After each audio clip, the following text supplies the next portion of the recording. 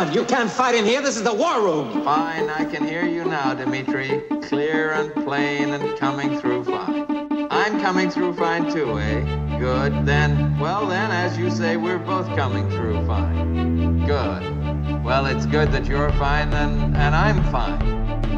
I agree with you. It's great to be fine. It's a podcast. Hello and welcome to Fighting in the War Room, episode 32, the review segment for Friday, July 25th, 2014. Today we're joined by a special guest, Alison Willmore. You are the film critic for Buzzfeed. Is there a more specific title I can give? That's my title. That's a really good title. You get to, write just about movies, unlike most of us who are out there writing about Lord all kinds High of other Critic nonsense. of Buzzfeed. Do you get to ignore Comic-Con entirely as a result of this position? Well, we do have other people who are based in LA who are there right now. But so you yes, personally get to I can sit back and pretend it's not even happening. I hope you are having the best weekend I don't know of if all the time. movies that come out this weekend really allow you to ignore the fact that Comic-Con exists. I feel like they're born of Comic-Con somehow. I know The Rock is at Comic-Con, and we'll be talking about Hercules later on, but specifically we've brought you here to talk about Lucy, the Luc Besson movie. The first movie Luc Besson has directed... First live-action movie he's directed in like 10 years almost. I mean, he's been making the Arthur and the Invisibles franchise, and he's been producing all these Pierre Morel movies. I don't know if that is true. I think he made that Robert De Niro movie that I never saw. Yeah, he just did The Family, yeah, which was a miserable experience. He directed some sort of... he directed The Lady, that biopic. Yes. Yeah. And he did this like action movie with this lady, The Extraordinary Adventures of Adele Blanc-Sec. I'm not even sure that came out in America. Wow. So Luc Besson has had his influence on a lot of action movies we've been seeing, but we have not seen Luc Besson make an action movie in quite a while. And I've heard multiple people calling Lucy his best movie since The Fifth Element, which sounds like huge praise until you realize what he's actually been making in the meantime. Or that The Fifth Element is not actually that good. But that doesn't mean it's not his best movie since The Fifth Element. Okay, that's true. Everything's relative. I just want to say I've offended a lot of people out there by saying The Fifth Element is not a good movie, and I'm realizing you're going to come after me on Twitter, but that's true. I think 8-year-old me thought Fifth Element was awesome, and now I'm just like... I don't think The Fifth Element was out when you were 8 years old. Really? Yeah, it came out in 1997. Okay, well, the inner 8-year-old, however old I was when it came out. You're much, much younger than I ever thought. It was cool looking. That Patch is just 15 years old. It was cool looking, but it didn't have a lot going on in the drama department. Well, that might be an interesting segue into Lucy, which is being advertised as this kind of taken version of Scarlett Johansson movie where she's running around and she's trying to get revenge on the people who have turned her into a drug mule against her will, and that drug then poisons her system and gives her superpowers. But I think we'll all agree, and maybe get into this a little bit later, that it's a much odder movie than it's being advertised, which I think is what makes it really fun. David Ehrlich, who is not on this podcast with us, but is here in spirit, had described it as Luc Besson's Tree of Life, which I found stunningly accurate in both that it implies that it has big ambitions and, impressive visual effects and includes dinosaurs, and that it's Luc Besson's version, which is kind of nutty and shallow and, not exactly as well thought through as you'd want it to be. And I liked that combination a lot. I liked how weird it was that it was 88 minutes long. I thought Scarlett Johansson did a good job of basically playing a superpowered robot, which not a lot of other people would be that good at, and which she's done twice in various forms in Under the Skin and Her. She's had an interesting trajectory lately. So Alison, did that combo of big ideas and Luc Besson craziness work for you too? Yeah, it did. I thought, this is an incredibly silly movie, but it was a good time. And I think that there's something about how it just reaches for huge ideas that it can't possibly actually, handle. There's something very charming about that. Like, it starts at the dawn of man. With Lucy, the cave woman. The first woman, which I don't really think she was the first woman. She's just the first one we found. I don't think that's the beginning of the science you want to combat in Lucy. I've seen a lot of people going after Lucy already with the 10%, using 10% of your brain myth and being very offended by this archaic science that we should not be teaching young people that is true. And I'm just like, can we get past that? None of this is true. It's absurd. It's absurd pseudoscience. Yeah, I think, it's also a continuation of the fighting, like, waif-like female character who can, like, kick ass that has been in a lot of Luc Besson films, from La Femme Nikita to The Fifth Element and, The Professional. And I think there's something interesting about how Lucy starts off basically there and then goes way beyond that into more metaphysical territory. Yeah, it really it makes that transition almost abruptly, and especially if you've been seeing the ads, you don't necessarily expect it. And I think it's got a lot to recommend it. Other than that, I think for a while you meet her as this kind of naive student in Taipei, and then she gets turned into a drug mule, and it's kind of like what happens to Maggie Grace in Taken, and then she goes on the run, and there's some fun action scenes. There's a great, what I think is a pretty great car chase in Paris, and then when it gets weird and metaphysical, it's almost like you admire it more for really going there. You know, he made this movie independently of the American studio system. Luc Besson has all this power to make a weird movie, and I like that he gets to go totally bananas, even when his ideas make almost no sense. I totally disagree.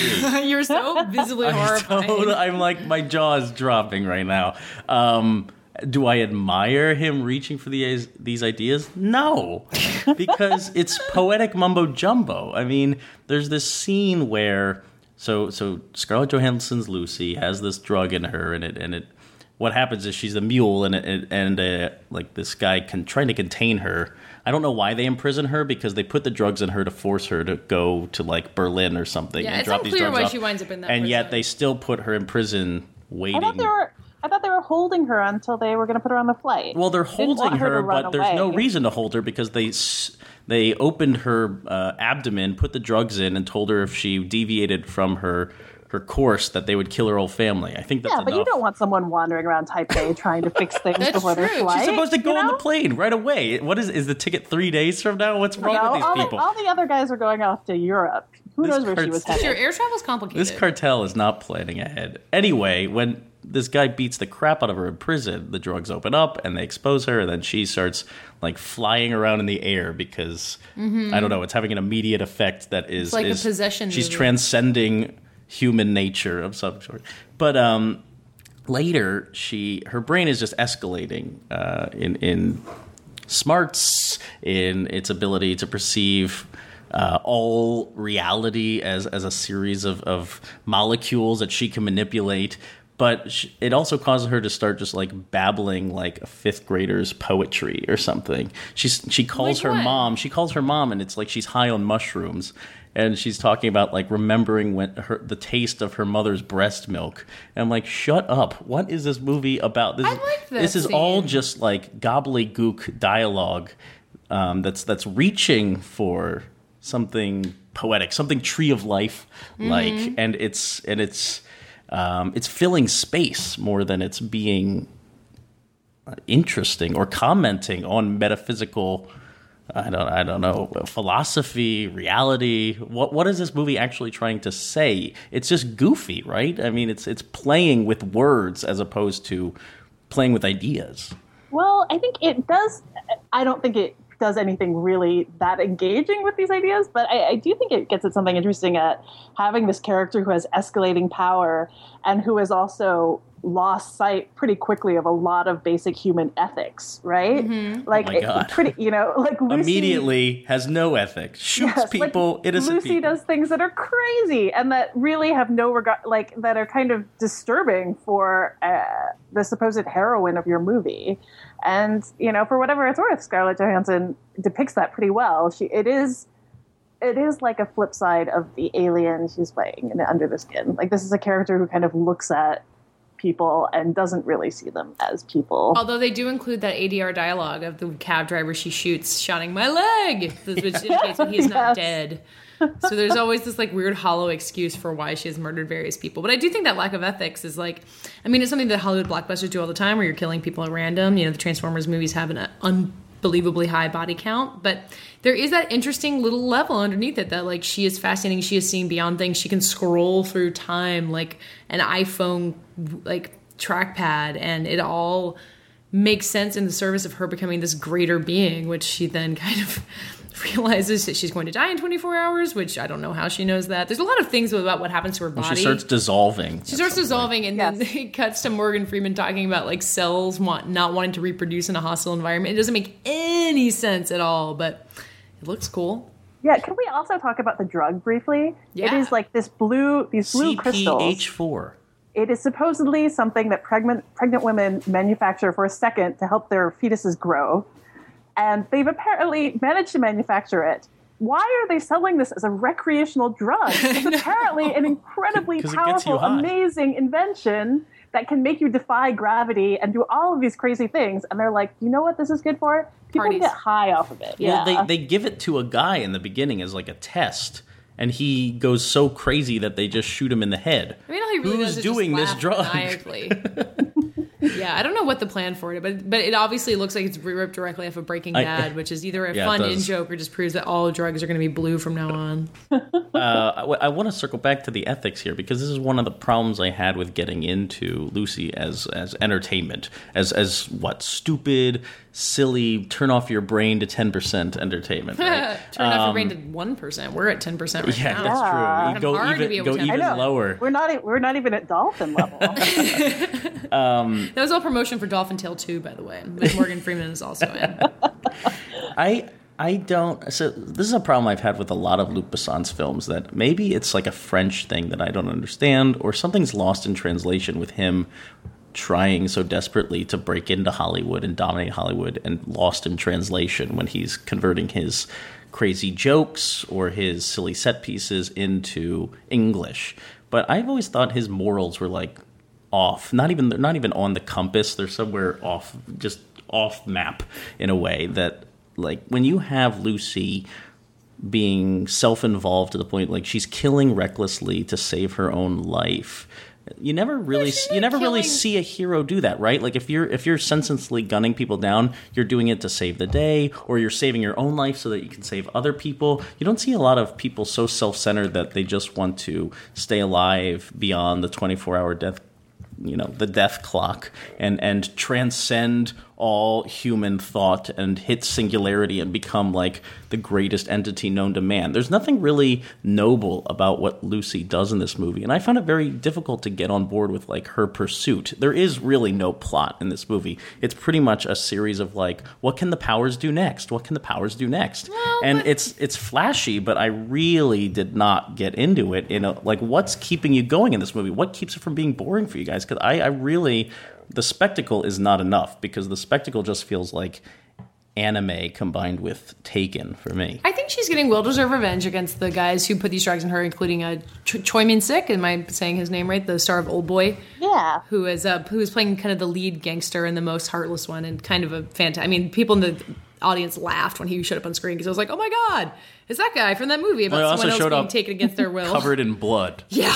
Oh yeah, there's so many funny things done with that. Because they're just slaughtering people in their hotel room, apparently. Yeah, there's so many funny little bits like that keep him from feeling too self-serious before it goes really crazy. So I like the revenge element, and I liked just waiting to see what was going to happen next. Like, it intercuts with 20%, 30%. You kind of follow her journey, and you're basically sitting there anticipating what happens at 100%. I mean, they ask in this like lecture that Morgan Freeman's in, like, what happens at 100%? He says, I have no idea. And then you're waiting to see what's going to happen. There's like a built-in kind of leveling up in that's not complicated or not, that revolutionary, but it did work to kind of keep everything moving along for me.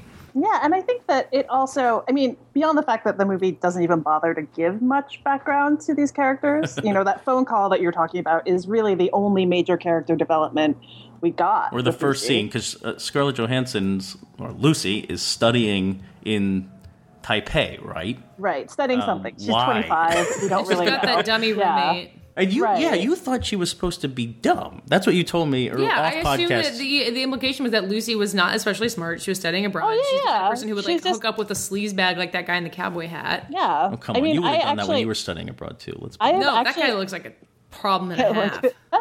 I worked for a summer in Taipei, so it's actually a pretty good place to just be it was a really exciting summer, and I reached an epiphany of human development. Yeah. But it went away, and now here you are. Yeah, nothing lasts. But so is Taipei? It's actually a very convenient place to be an expat doing nothing in particular, or like teaching English. It's a place that people there's a community that hangs around doing that. So it's certainly plausible, I think, that she would just be a party girl who is living with someone who's trying to be an actress in Asia and make use of her whiteness, basically. I mean, that's definitely something that people do. Yeah. So it was not impossible. But Patches is totally realistic. Okay, gotcha. Onto the just the ethics of it. I think that's something that's kind of one of the points of the film is like, how do you deal with someone who suddenly like their sense of a human life becomes so much more minor, right? At a certain point, Lucy says, "We don't really die," whatever the hell that means to the cop that she's basically forced to be her sidekick for a second. And I think the idea that someone's becoming almost godlike over the course of this movie, and how that might not be that fun for you as just a tiny mortal, in her path when her priorities are completely different, is a kind of interesting thing. Mm-hmm. She's not. But you wish that she had someone to bounce off of, right? Like Morgan Freeman is awful in this movie. He does absolutely nothing. Total payday. Maybe what was the last thing Morgan Freeman was good in? Well, I was just talking to someone about Invictus, but that's horrible. Yeah, and I don't even know that he's especially that good. I don't know what he's been good in. I'm looking this up right now. Dark Knight. He's fine in art. Go on. He really is. This is total pain. This is just him standing, reading exposition about like the human consciousness, which again is total like pseudo-science. I get so tired of it. You wish Lucy could be founded in some reality in order to extrapolate from, but it really starts from nothing. And he just stands on the sidelines with his mouth agape the entire movie, and he's not asking questions about Lucy's heightened experience or her blowing past what we know of as a mental reality. He's just in awe of what's happening. There's no one to complicate her situation or ask those ethical questions. Sure, but I think that in a lot of similar storylines, and this is certainly not the first time that, we've seen this, like it's like a Star Trek storyline. It's a storyline that's showed up in a lot of things, right? Where someone's suddenly ascending to a higher plane of intelligence and awareness and whatever. I feel like most of the time that's portrayed as threatening, right? Like who knows what this person or this, like, who becomes this thing is going to do. Like, they're no longer human. They perceive things on this different level. They might be like power mad. And that's never really a question for Lucy. Like, Lucy tries to hold on to this goal that even though Morgan Freeman's like, this could be a problem. Maybe but we don't want to go there yet. He gives her this goal to be like, here's the thing you should do. If you've got 24 hours. And I don't know that that's particularly deep, but it is interesting that the movie skirts that a lot to not go to a place that I think a lot of sci-fi tends to with that storyline. Yeah, and we are rooting for her in that whole time. We want to see for the spectacle of it what's going to happen, and there is kind of this exciting prospect of being like, what will happen if there is someone who can translate time? And there's basically a bunch of nonsense where she's saying like, we never die and time is. I don't even I want to say time is a flat circle, but it's not True Detective. It's something similar though. Is the action really? I mean, say you're on board with the thinking in this movie in some way, or the silliness of its digressions. I'm curious if you're on board. I guess you guys are in on the action. I just thought nothing really happened in this movie. I'm trying to think of like the great action set pieces in a movie that's supposed to be all about the action. I don't think Scarlett Johansson beats down goons in a fun kind of Liam Neeson in Taken kind of way. No, but there's that scene where all the goons are lined up in the hallway to beat her up, and she levitates all of them, and they kind of struggle from the ceiling and try to punch at her. It's funny. It's entertaining. I've never seen anyone do that before. What about in The Matrix? Yeah. They didn't do it in that like silly way though. Yeah, I wish that there had been a little more action. I felt like ScarJo kind of ascended too quickly in some ways, right. And it was she does so powerful. Much more in the Marvel movies in terms of I did kind of wish there was more action. And I do feel like that's the thing that if people come to this, that's the thing that's going to be maybe the biggest potential disappointment, is just that it's a movie that spends a lot more time on the metaphysics of its kind of scenario. I'm pretty sure there's a sequence where like she witnesses the Big Bang, and then like pieces of rock flying through space become jellyfish, become sperm. Yeah, that's true. I'm like, what the hell? This is just not smart enough to make this all work. I'd rather watch Neil deGrasse Tyson take this drug and have a trip. Sure, it's no Cosmos, but it's definitely like dorm room conversations turned into something with Scarlett Johansson at the center of it. And like, I don't know, if you go like, and I feel like I knew that was what the movie was going to be. Actually, that the dorm room conversation of it was a surprise, which is kind of why I felt like it's being undersold maybe wisely. It's going to do well. People love their ScarJo. So, Patches, you would not tell anyone to go see Lucy? I can't recommend. I mean, I thought during the movie that this was like a Netflix streaming movie. It was born to be it'll be on watched. Netflix streaming in like a year or less. I mean, it's better than The Family. That was the nicest thing I could really say. You saw The Family? I did see I survived The Family. I did not see The Family. Alison, do you recommend Lucy to certain people? Like, is this something that you have to kind of know what you're getting into before you go see it? I mean, I think it's fun. It's, it's a blockbuster. It feels like it does what I need to like be an entertaining hour and a half. Yeah. Which is nice. 88 It is, minutes, yeah, in fact. It's pretty short. Yeah. Yeah, I kind of agree with you. After, you get into the summer and you kind of brace yourself for everything to be 3 hours, like even Dawn of the Planet of the Apes, which I liked a lot. It's a very long movie and kind of has a lot going on in it. And this is just kind of like, you're in, you're out. It's kind of got that kind of like Crank pleasure to it, where you're just like, what is happening? Before you can think about it too much is over. So, I was surprised to see it steal from Nymphomaniac. That was probably my... What did it steal from Nymphomaniac? Well, like it does this like visual metaphor stuff where it's so on the nose. He's just cutting away to nature footage all the time. I forgot that Luc Besson directed a nature documentary. Early in his career, he did this film Atlantis, which was basically just like underwater creature porn. That's awesome. James Cameron would be so jealous. I know James Cameron is jealous, but this is that's probably the closest film to Lucy. Surprisingly enough. Well, go see Atlantis and then go see Lucy and report back on the comparison between the two. Oh, Ricky, what's a girl like me supposed to do? You really drive me wild when you sing your Babaloo. Oh, Lucy, you're so dizzy, don't you have a clue? Well, here's to you, Lucy. I love you too, Lucy. Let's Babaloo, Lucy. Hey, Ricky! You're always playing at the club. So both of you saw Hercules.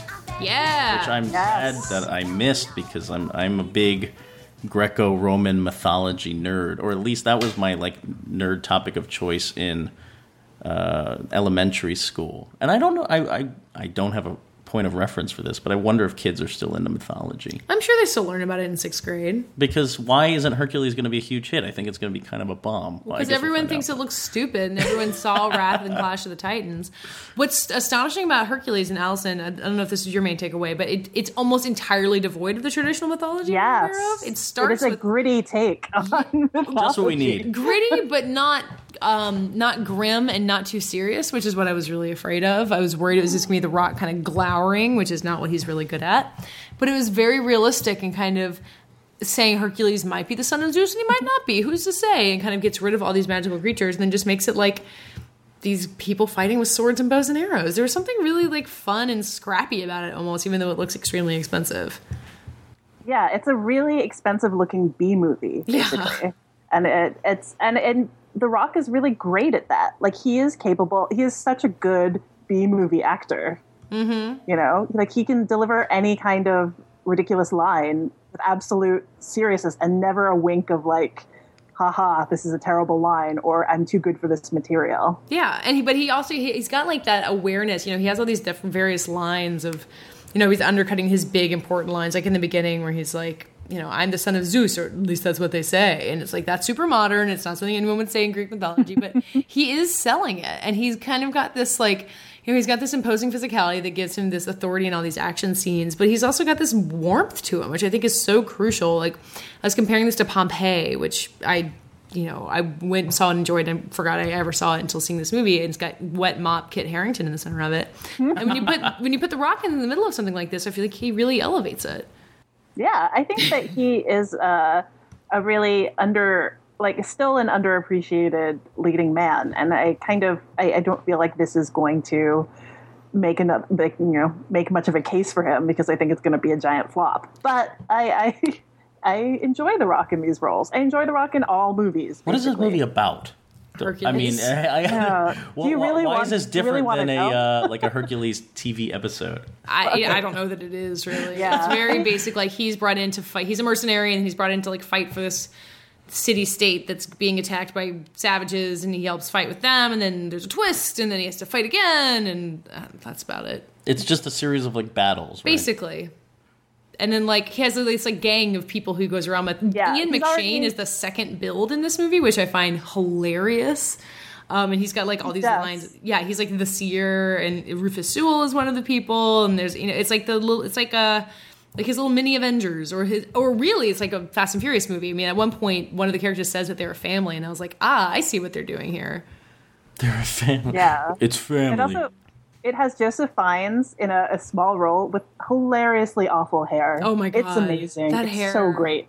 I really admire It's like a mullet, but it's also like braided. It has ringlets. Yeah, it's really bad, and he looks It's like so curls. It's got like sausage curls. Yeah, it's remarkably bad. I didn't recognize him until the end credits, and I'm really impressed by the Fiennes family for really cornering the market on cheesy modern sword and sandals epics. Yes. Joseph's really got a long way to go to catch up to Rafe, but this is a good start. I'm curious because the movie is so void of magic. Like, I feel like part of the appeal of Hercules is that he's doing these Herculean tasks, right? Larger than life stuff. But what's larger than life if there's no magic? If it's not like fighting a god or fighting a hydra or something like that. Well, he fights giant armies and things, and he also does impossible feats of strength. Like, there's a certain point, like midway through the movie, where he beats someone by throwing their horse. Wait, what do you mean? Like there's someone riding towards him on a horse, and he like reaches down and like picks up the horse and throws him. He flips the horse, and you're like, well, how is that even possible? Yeah. Even for someone who's supposed to be, super strong, that seems implausible. That's an amazing scene. There's a lot of things like everybody, the woman in the group, she can shoot two arrows from her bow simultaneously, and they go to different targets. Like, that's not possible. Like, everyone's got their like thing. There's like hints of magic, but I don't know. There's something. And what I was really expecting and dreading was there's gonna be a lot of him being like, "Am I the son of Zeus? Am I a god? Am I just a man?" And there's really none of that. It doesn't have time for it. It just kind of like lets him be really strong. It doesn't have the Jesus Christ superstar moment. No, there's no Garden of Gethsemane. Thank God. That's right, Garden of Gethsemane. You pulled that out. No one expected that as a name drop in Hercules. Yeah, I'll be really sad when this movie doesn't do that well. I did not expect to be, but I'm rooting for The Rock under all circumstances, and I also like feel like this movie deserves. I mean, they just should have shown people are out for Brett Ratner a little bit. I mean, I don't know if he's bringing anything to the table in this movie, but people certainly have nothing nice to say about the guy, even though his movies are not that bad. They're like well executed. I don't know if Brett Ratner is a problem in his movies. Well, Alison, you're more familiar with Brett Ratner's filmography than me. Is there anything he does in this, do you think, that it makes it better or worse? I mean, I don't know that. No. I mean, like, I think he just basically does a very... he doesn't get in the way of The Rock. Mm-hmm. And that feels like his best, greatest achievement. And I would say that people do definitely resent him for X-Men: The Last Stand, and I feels like that's the thing that people are never going to get over. Yeah. But like, I feel like not having an identity is kind of part of the peplum history, right? All these old sword and sandal movies are just like, get a hunky guy up there, do some hunky stuff. Yeah. And it's kind of like a long history of these types of movies. Yeah, the moment when The Rock is finally revealed with his shirt off is hilarious. Yeah. He's like a 42-year-old man, but he's like... He's more ripped than he's ever been. I know. Yeah. And he looks amazing. I just kind of wasn't expecting it. And he's just like also so massive. Like he's like just got like the gigantic shoulders. I know. It's he's amazing. a huge human being. And like, thank God. I was like waiting for him to like have some love scene with one of the various women in the movie, and like, no time for that either. Also, he would look terrifying next to us. There's no time for, there's no like a Khal Drogo giant man screwing tiny woman scene. Thank God. Yeah, no. It's too many horses to throw.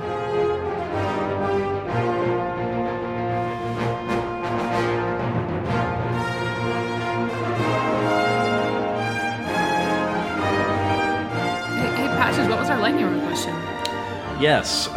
This week, we tried to pay a little respect to Brett Ratner, who has at least had long enough career that, I mean, he's made movies, so he must be doing something right. Doing better than me. So in honor of Hercules, what movie, scene, moment, anything, what nice thing can you say about Brett Ratner? What can you give him a little credit for? Alison, we'll probably turn it to you if you have something that comes to mind there.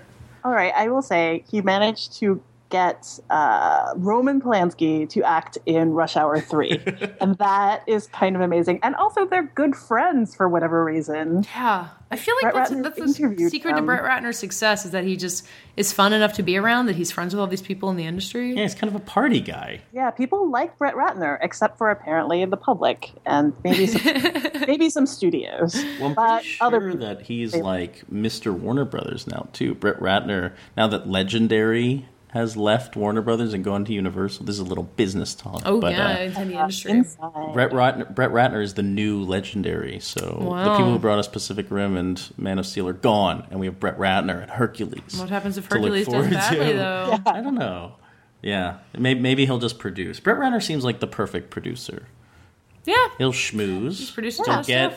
He'll get famous French directors to be in the action movies, and Roman Polanski is Polish, but sure. Oh, I'm sorry, you're right. He makes French movies occasionally. Speaking of him as a producer, Christopher Campbell, he said he enjoyed Family Man and parts of Red Dragon, neither of which I've ever seen, but he also said he executive produced Catfish. And say what you will about what Catfish has done to society, but I did like that movie when I saw it at Sundance. I had no idea what I was expecting, so we can give Brett Ratner credit for that. Yeah, he kind of discovered it.